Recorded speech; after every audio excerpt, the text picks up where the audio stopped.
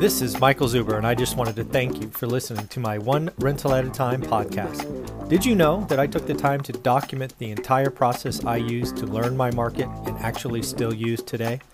I released it as a $199 online course via Teachable, and it is called How to Get Started One Rental at a Time. With that, you get access to my private Facebook group and can join our group mentoring calls every Saturday at 9 a.m. Pacific. You can find it on my website at onerentalatatime.com. Now on with the show. The live stream you have been waiting for. I did one at 7 o'clock, kind of sparked by a video from Graham Stephan. Hopefully you've seen that. But if not, this is your daily financial news for Monday, August 9th. And we will get started first with a $4.5 billion cash deal. Yes, folks, a privately held company called Cargill is spending $4.5 billion in cash. That's a lot of, can you imagine how big that is? Like you just roll up with hundreds, $4.5 billion in cash to buy Sanderson Farms. Again, look, private company Cargill. Actually, surprisingly, you may not be aware of this, but Cargill, I believe, is still the largest privately held company that no one has heard of. I had actually never heard of them until I called on them for my software career and was shocked at how big Cargill is. Do yourself a favor, look them up. I believe it's spelled C-A-R-G-I-L-L, Cargill. Next up, we have a couple of earnings today, although earnings are slowing down tremendously. The last 2 weeks have been very earnings heavy. They are really slowing down. We are going into probably an important week with Fed speak and, of course, CPI tomorrow, Consumer Price Index, and PPI the following day. So very inflation-oriented. We got an earnings report from U.S. Foods. They beat top and bottom. Another one from Tyson Foods beat top and bottom. How bad were the analysts this quarter, right? This is peak earnings. Everyone's crushing it. I think it's 93% of companies are beating earnings.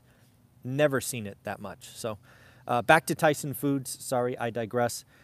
They actually highlighted that restaurants reopening is a big deal, and they see that going forward into the second half. Berkshire Hathaway, often called Warren Buffett's company, has seen a rebound in business. Basically, their railroads and energy companies are back to producing. They saw a 21% uptick in operational profit.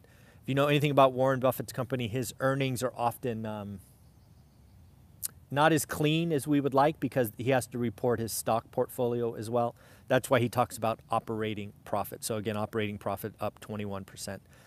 I think there's a couple of interesting downgrades, one for a company, one for a sector, that is something you and I should watch for.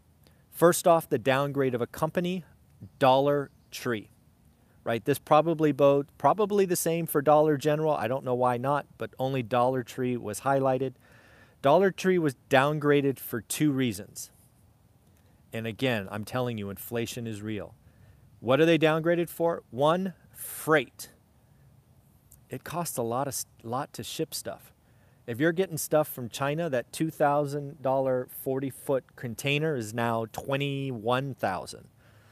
That's pretty hard to make up when your price is $1, right? Where you can't squeeze margin that much. They may have to change their name to $2 or $3 store.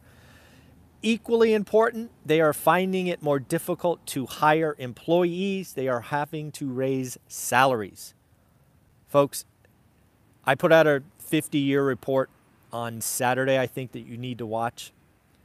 You need to go watch it. I think it was 1974 and 75. It might have been 1975 and 76, where we saw wage inflation, 20% in 2 years. We could really see wage inflation. But remember, look what happens next, because this is a series of dominoes, and wage inflation is real. So Dollar Tree, I'm supposing Dollar General. It was not highlighted, but I assume it should be. Pretty much any discount retailer, freight, shipping, wages. You can only hit margin so much. And again, we need to watch that. Second was a downgrade of an entire sector. Restaurants. Publicly traded restaurants were downgraded because They are having a remarkably hard time hiring people. They have to dramatically increase wages just to get people in the door, and they're having to give bonuses. All of this stuff is going to hit the bottom line. When I say hit the bottom line, it means profit. They are going to be less profitable.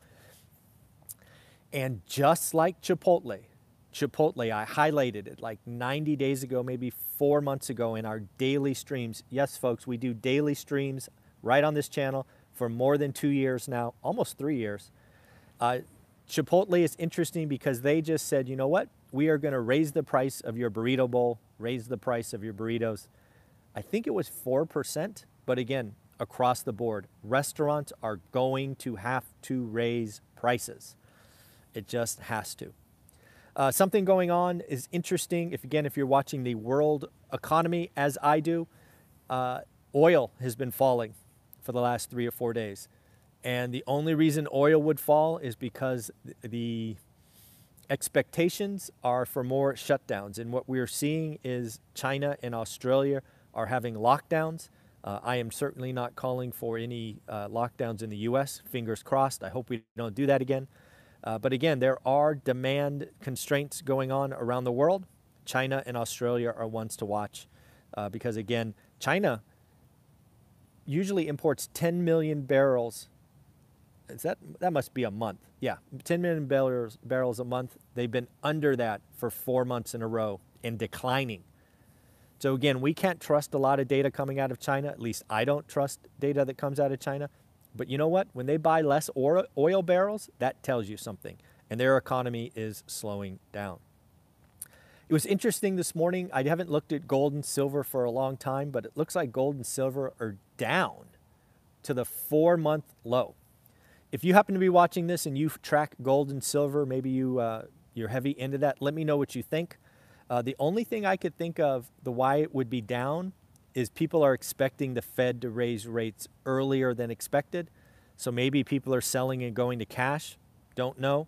But again, I thought it was really odd with the inflation numbers we have been seeing that gold and silver are down. My expectation is because people expect bond prices or interest rates to go up. But again, if you watch that market much closer than I, leave a comment below. I would love to hear from you.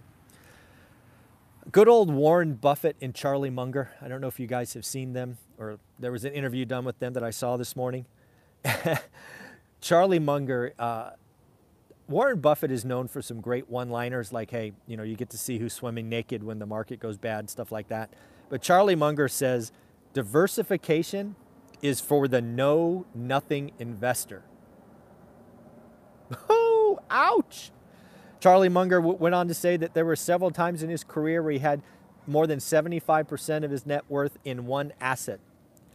And again, Charlie Munger is saying that the know-nothing, that is know as in K-N-O-W, know-nothing investor, should be diversified.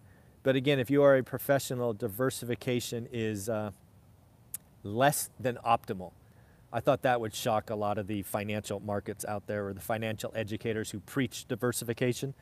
Good old Charlie Munger with the one-liner. One thing I wanted to talk about is a notion called positive carry. Positive carry is something that I think is going to become very interesting going forward as rates stay low. The ability to borrow at, say, 3 and earn 6, that is called positive carry. That is something I am looking at doing. If you remember last Friday, the last video with Stephen Dow from last Friday, I talked about something I'm doing in my portfolio. Basically, I'm going out borrowing at X rate because I know I can get a better rate going forward. So again, something to look at is positive carry. Get fixed rate debt.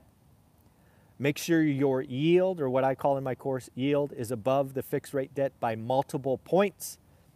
And again, make sure the asset produces cash. If we are going into an environment of low rate and high inflation, a la the 70s, go watch that 50-year report.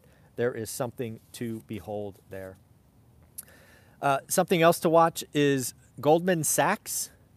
Goldman Sachs just said by 2022, sometime in 2022, he expects the unemployment rate to be at a 50-year low.